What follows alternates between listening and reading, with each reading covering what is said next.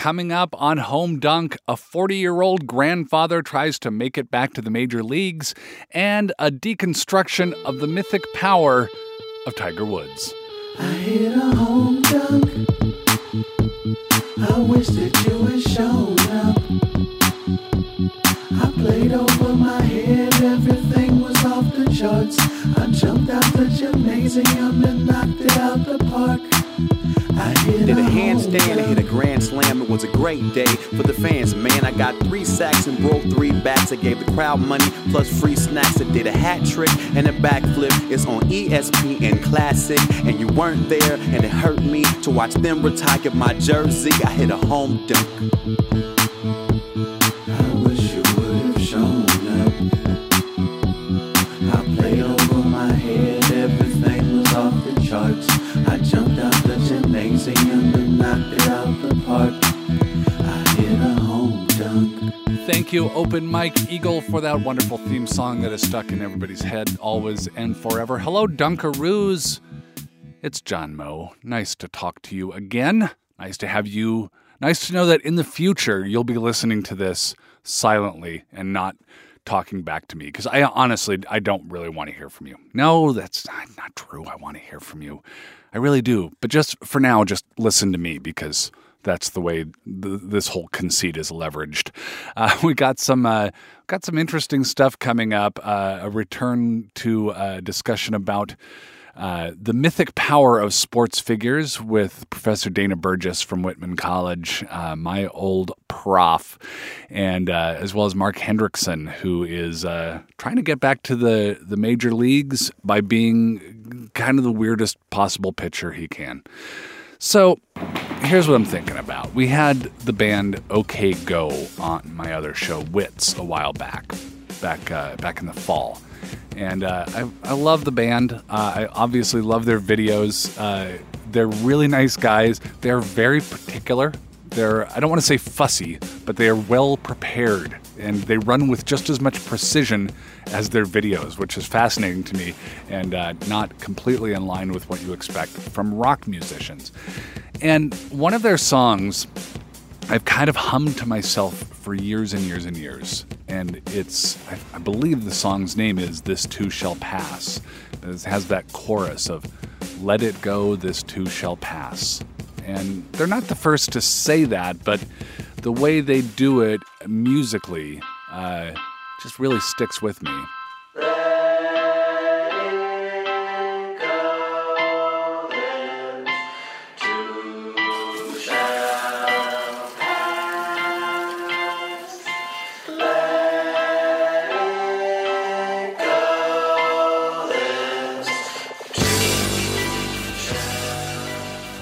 It's a great way to get through life. You will return to a state of pretty okay, probably.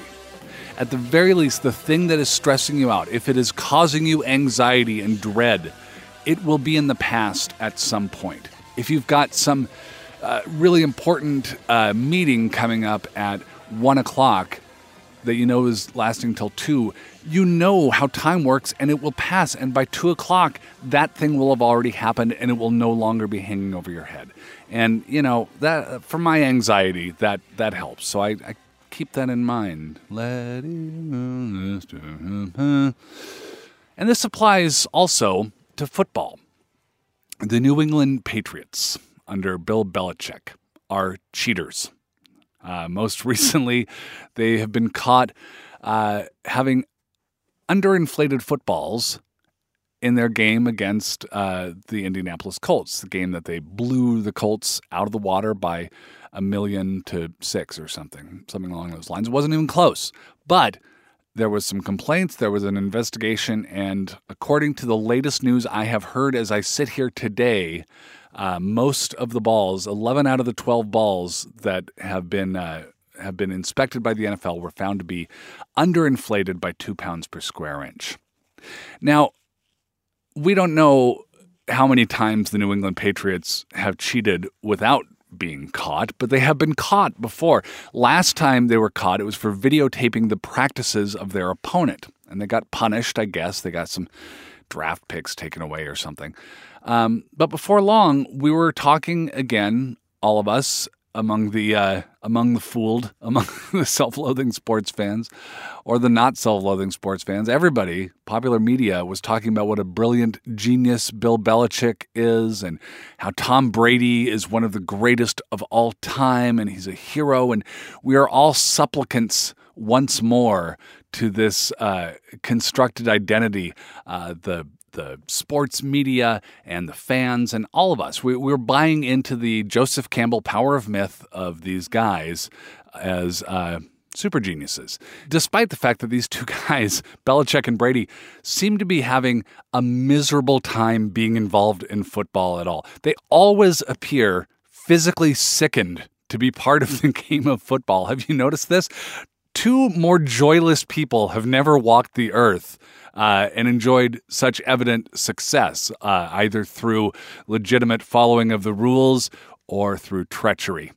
But anyway, yeah, so they were caught cheating before. It passed. Let it go. This too shall pass, sang Bill Belichick from beneath his hoodie to his quarterback, Tom Brady. Sang Tom Brady to Giselle, his wife. And now they've been caught underinflating footballs in their game against the Colts. And it's kind of a weird case because we don't really know what's going on here. I've read up on it. I've heard interviews with people talking about it, and I still don't quite get it, and I don't think anybody has. Supposedly, if a ball is underinflated, then it's easier to grip. So if you're a quarterback, you can grip it without worrying about it kind of sliding around or slipping so much. And if you're a receiver, you can grab it. If you're a running back, you can hold on to it a little bit better. And the way football works, the way the NFL works right now, is that each team brings their own footballs, and that's the balls that they play with on offense. It's a little like when I used to play touch football at recess in 5th grade, where some kid would bring a ball and then he always got to be the quarterback. So that's still in effect, weirdly, somehow. The balls evidently were supposed to be inspected before the game by referees and then sort of closed off, kept in a separate place where the team could no longer get to them. We don't know if that inspection ever happened, whether that inspection happened and then shady characters from the Patriots got a hold of the balls. We don't know. I don't know. I don't know what was going on. So I don't know what happened, and I don't know how much of an effect that it had. And that's kind of strange. Like, for something this huge, I don't want to say important because sports is always just silliness, despite the scowls of Brady and Belichick. But for something this huge, there's just a lot that we don't know. And I just don't think we're ever going to know it. Now, here's something that we do know. Here's a few things we do know. There's holding on every play. That's what the popular belief anyway, that the refs could call holding on any play, and they choose to call it on some plays and choose not to call it on other plays. Sometimes it's a matter of degree. Sometimes it's a matter of situation. But offensive linemen are constantly holding, and that is against the rules.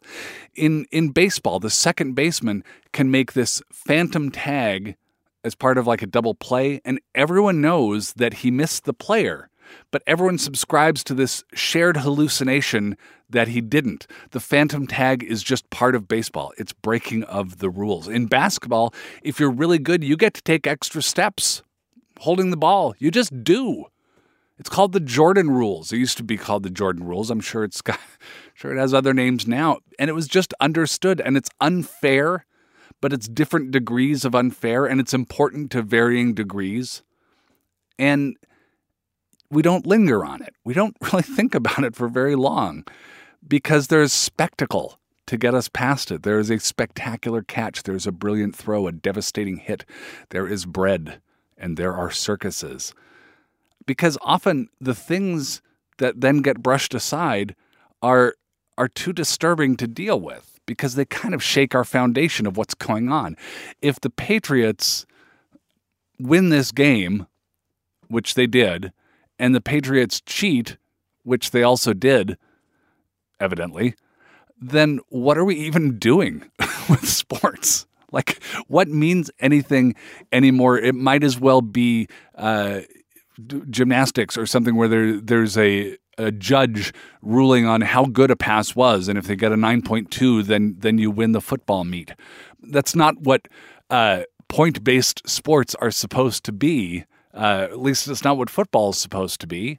And so if there is cheating and underinflated balls and all this, then what really happened? I think it strikes an existential chord. Oh, yeah, there's the public radio host bringing the word existential into his sports podcast. I know.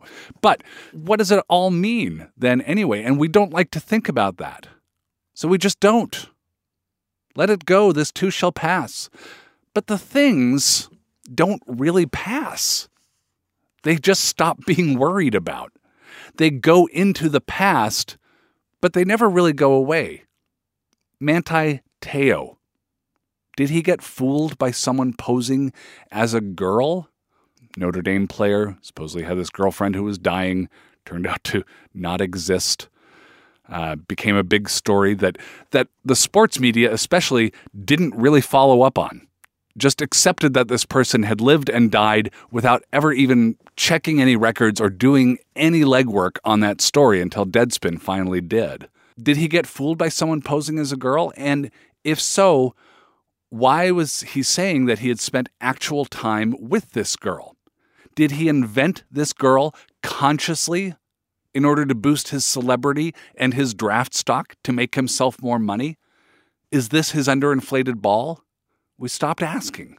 He plays for the Chargers now. Nobody brings it up anymore except to some, opponents will trash talk him with it to get in his head. The rest of us just don't care.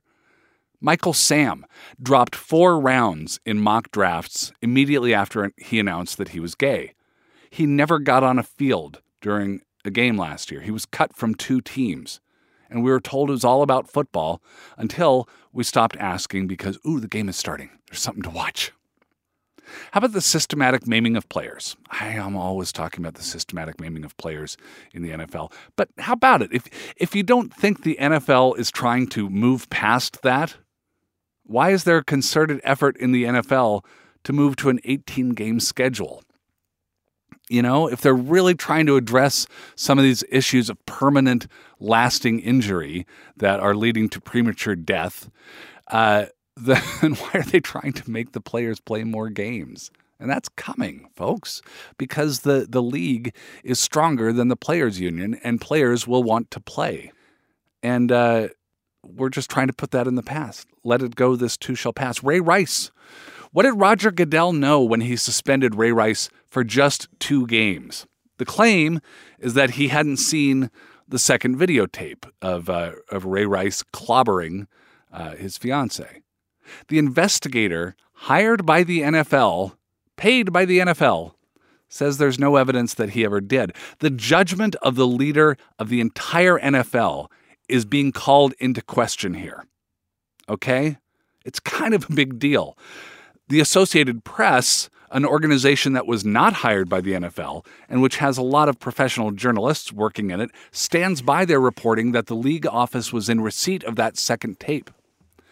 But it's going to go away. We talked about it a lot at the beginning of the season. It will go away. Ray Rice will go away. All players go away, except Terry Bradshaw. He never goes away. So what happened with the footballs in that game? What effect did it have? Will we ever know? It might be nothing. It might be really something. It's in the best interests, however, of everybody with a financial stake in this for it to be nothing. Do you really think the sports news media industrial complex is going to spend any time on that issue after this week? Of course not. It's going to go away. The Patriots will be fined some token amount, an amount that is meaningless to a concern as wealthy as the Patriot organization, and then it goes away. Because then it'll be the Super Bowl. There's a lot to watch. There's funny commercials. Katy Perry's going to sing. Go Seahawks.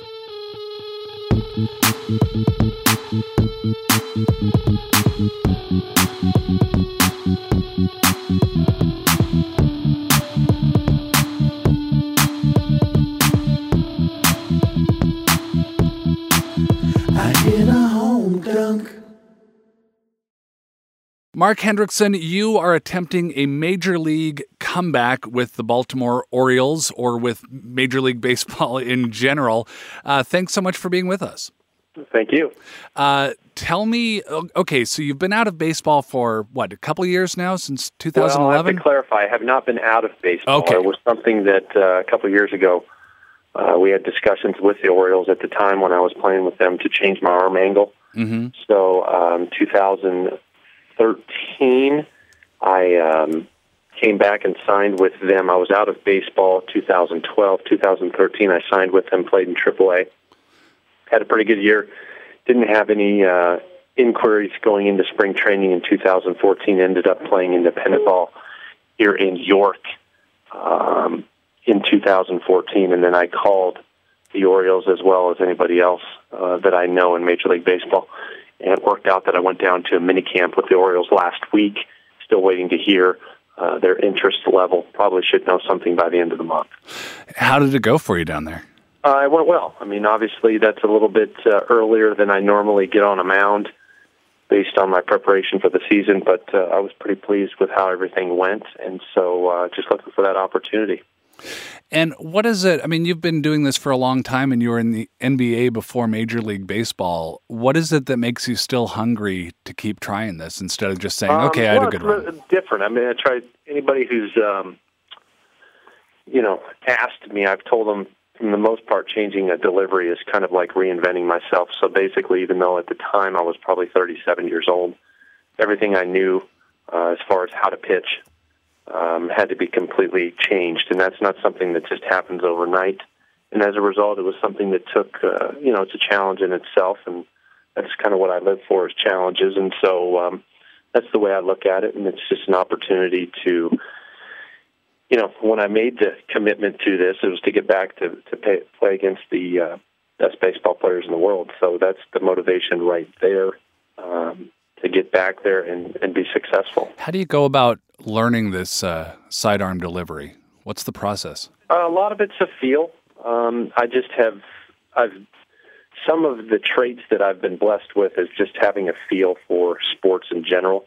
So for me to pick it up, I picked it up pretty easily, but it's just fine-tuning it. Obviously, when you're talking professional sports, you're talking millimeters and centimeters as far as being successful and not being successful. So it's a very fine line you have to work at. And the precision to be a pitcher at the highest level, there's not a lot of room for error. So for me, it's a lot of trial and error the last couple of years, and I just kept getting better and better. So seeing the progress that I have the last 2 years has just motivated me even more. And I got a pretty good support team around me, not only to prepare myself mentally and physically, but just that support with the family.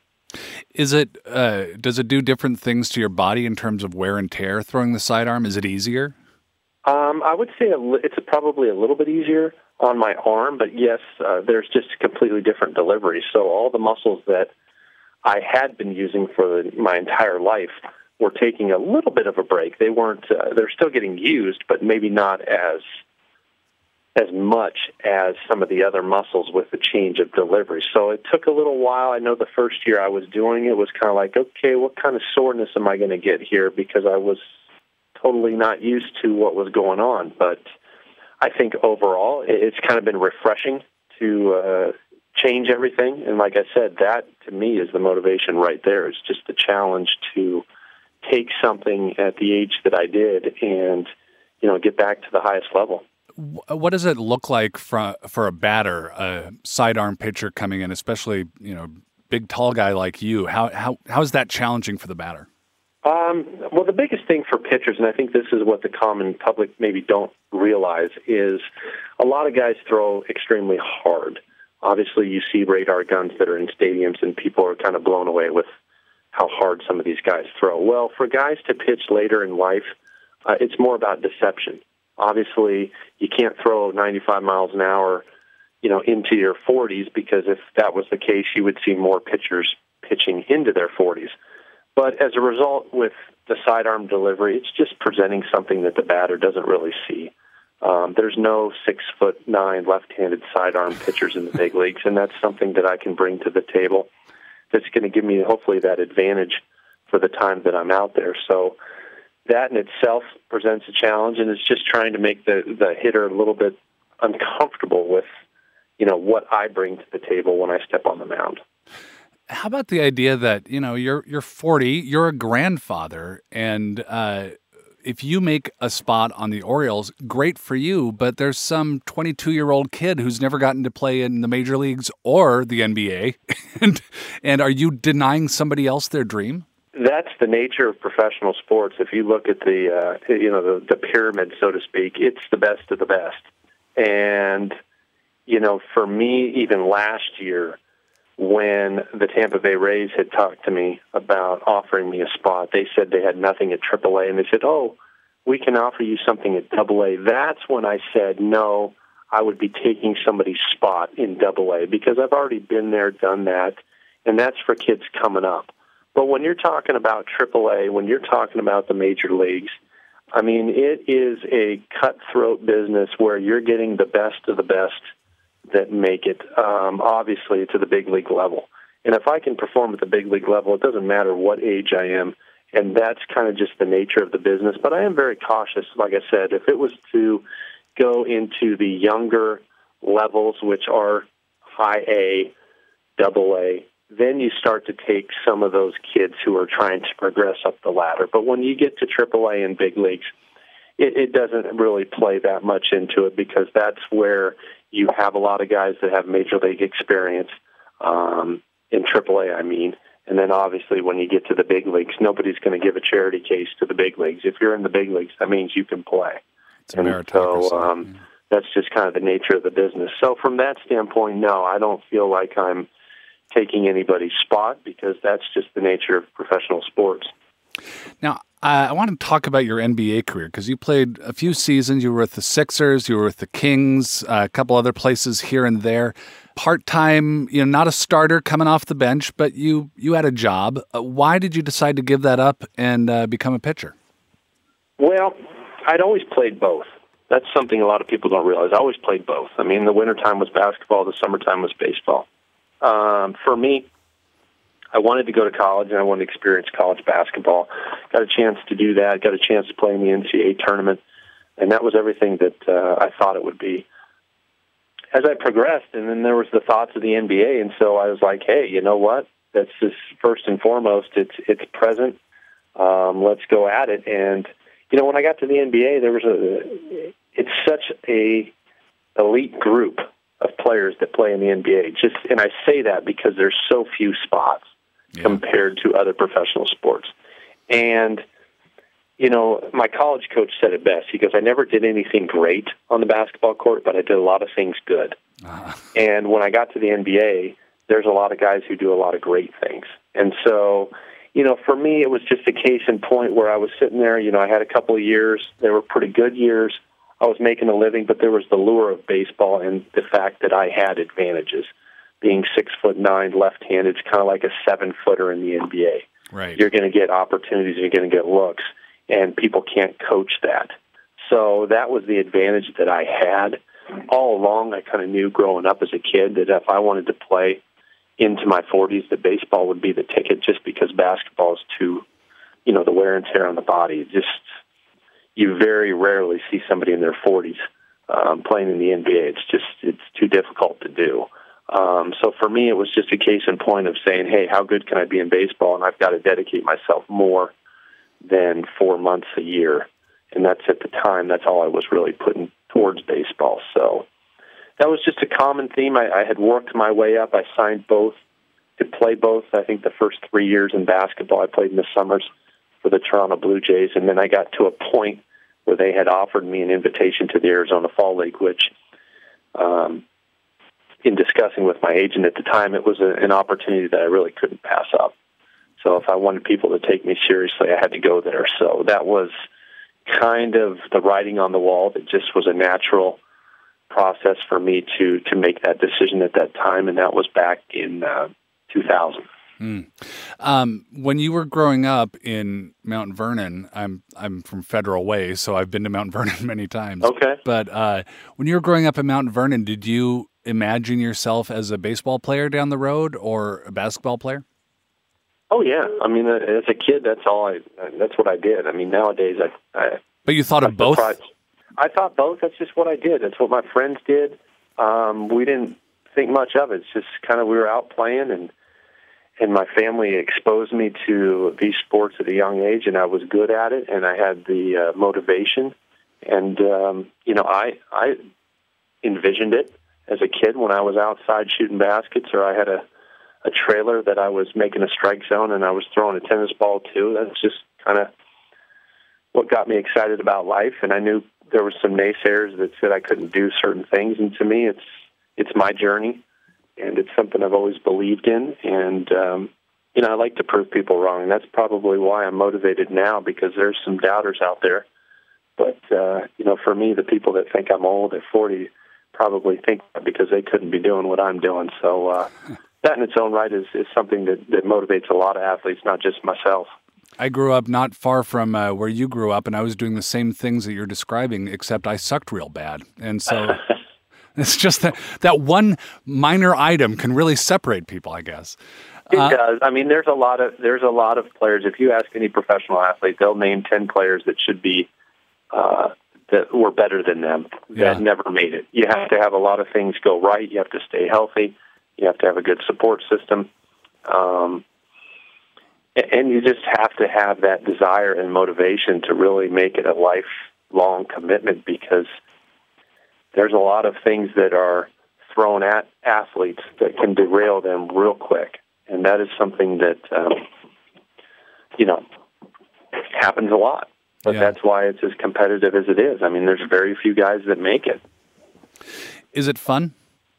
Oh, I love it. I wouldn't change it. There's nothing that gives me that kind of feeling except for perhaps my my wedding day as I was waiting for my bride to walk down the aisle.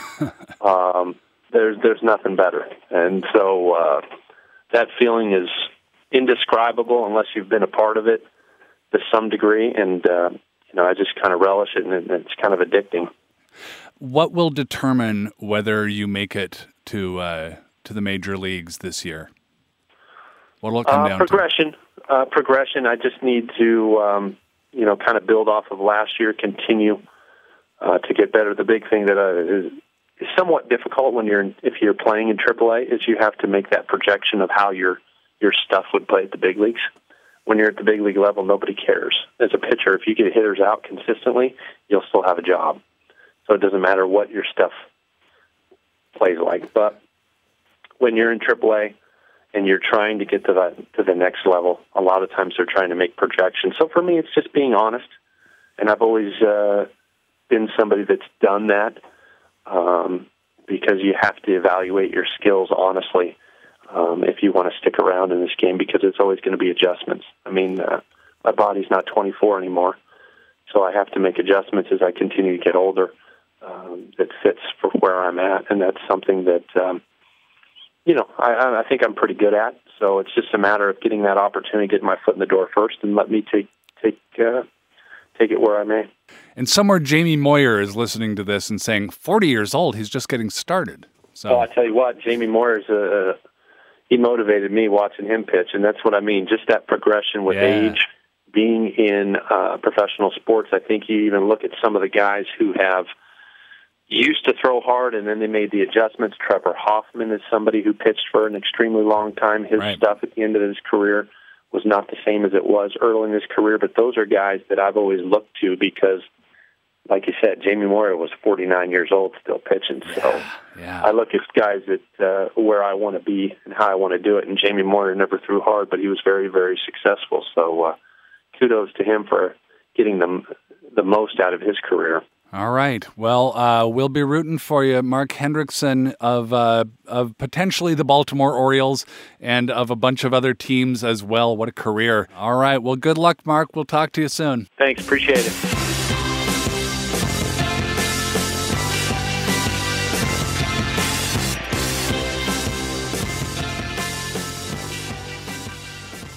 Mythology is an integral part of sports. We often hear about the heroic Tom Brady, the myth of Joe DiMaggio, the legend of Michael Jordan. But the thing about heroes and myths and legends is that they've been around for a really long time, whether they're told around a campfire or told through a podcast, mythology is what it's all about. For expertise on mythology and the mythology of sports, we sometimes turn to Dana Burgess, professor of classics at Whitman College, my former professor at my alma mater. Hello, Dana.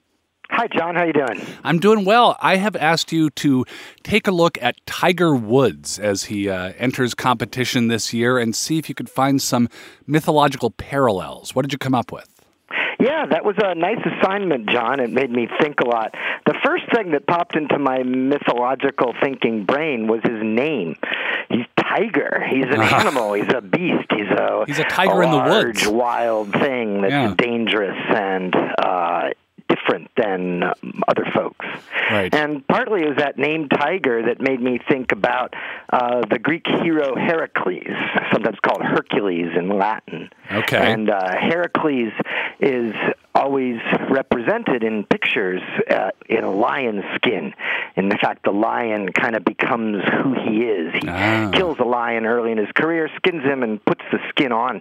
And so it's like he is the lion. So lions and tigers and bears. Right. Well, okay, so that's working with Tiger Woods. Like, I'm thinking of the Masters tournament where the winner gets the green jacket and it's very prestigious, and then they wear that at subsequent tournaments as a display of strength. Excellent. That's really cool. Yeah. And, you can sort of see in the way that Heracles is represented with his lion skin, you always can pick him out, like you could pick out the guy in the green jacket at the golf tournament. And Heracles also has a big club, and his club is his weapon and his symbol of who he is. And a club is a more brutal weapon than some others, and that, again, shows his kind of beast-like quality. And a club goes pretty well for golf, doesn't it? It goes pretty well for golf, and it kind of goes pretty well for his recent downfall, which began when his wife found out about all the cheating that he had done and allegedly chased him out of the house and down the road swinging a golf club at him. Yeah, that's a beautiful image, and certainly one that's rich with mythic resonance. Yes. And when I was thinking about that, I again thought about Heracles and his marital problems, because he also had some difficulties in that area. And what were his Heracles' difficulties? problem is he's just got huge appetites. He eats large amounts of food when he sits out down to dinner. He drinks huge amounts of wine with his meals. He has huge sexual appetite. And it's like he's not, because he's kind of a lion or a big animal, he's not held to the same standards that most people are. So it's expected that he's going to have sex with everybody he can do so with and eat as much as he can. Wow, this does line up quite nicely. Now, the thing about Tiger Woods, he was a phenom early in his career, and people thought, well, he's obviously going to beat Jack Nicklaus, who is also known as the Bear, I believe. Jack Nicklaus, as his record of 18 major tournament wins, and Tiger Woods is at 14, but he's been kind of stalled out for a while, and people are beginning to think, well, he's going to be 40 before too long. His best days may be behind him. Is he really the hero that we have come to expect? Is there a period of disappointment or soul searching that we can look at Heracles to? It's interesting you mentioned the early promise, because Heracles, when he was a few days old in his crib, I guess 1 day old, in his crib, his evil stepmother sent 2 snakes to kill him. And he strangled them in his crib. And it was that as a baby, and that was what revealed to the world that he was Heracles, was because he had early promise, as you put it. Right. But as far as the downfall part goes, yes, the story of Heracles' relations with his wife are all tied in with his downfall. And I know that Tiger Woods had some trouble with his game following his marital difficulties. Yes. And that's certainly consistent with Heracles, who, because of his huge sexual appetite, winds up getting killed by his wife. She gives him a shirt that's poisoned, and he puts the shirt on, and it burns him. It puts him on fire, and that's how he dies. And the reason he got given this shirt was because he had cheated on his wife so robustly. Does he ascend to Olympus? Because he's a demigod, right? That's a kind of tricky issue because in some versions of the story, Heracles just dies in wretched pain, aware of what caused his death. And in other versions, yes, he's made a god and sort of resides in luxury up in Olympus. But so you can't. Myths are often of various forms, so we can't really. It's not like there's a right answer to that one. But certainly in some versions, yes, he gets an eternal reward despite having caused some problems while he was on Earth. Now, Hercules or Heracles is really often portrayed in popular culture. There's always movies being made about him. Like all I ever can think of is, the really, really strong guy. Do you feel like in the modern representations of it, people are missing the nuance and the contradictions and the full complexity? That's a really cool question because Heracles in the ancient world was not considered that bright. And he was big and he was fearless, but he was certainly not a great intellect. And I think that kind of shows that they didn't need a hero to be or do everything. They were interested in a certain character type, and they developed that. But he's usually physical prowess is his principal characteristic. Right.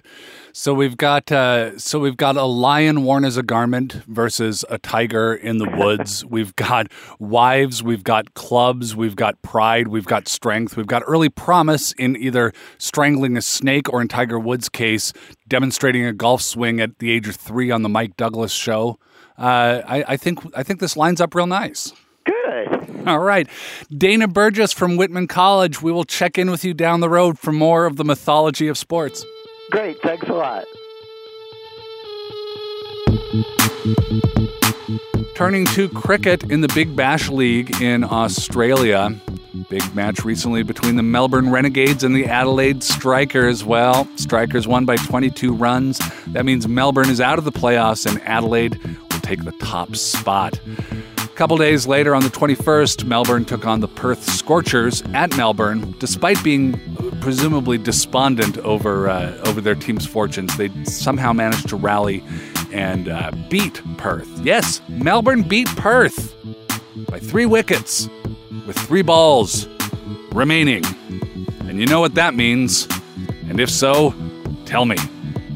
Hey, I'd love to hear from you in general. If you have ideas for the show, tell me what you like. Tell me what you don't like so much, or tell me what you'd like more of on the show. Just email me, jmoe, JMOE, at mpr.org, not NM as in Mo, mopublicradio.org. I'd love to hear what you think. Be sure to go to infiniteguest.org and check out our blog, check out all these great podcasts that we have.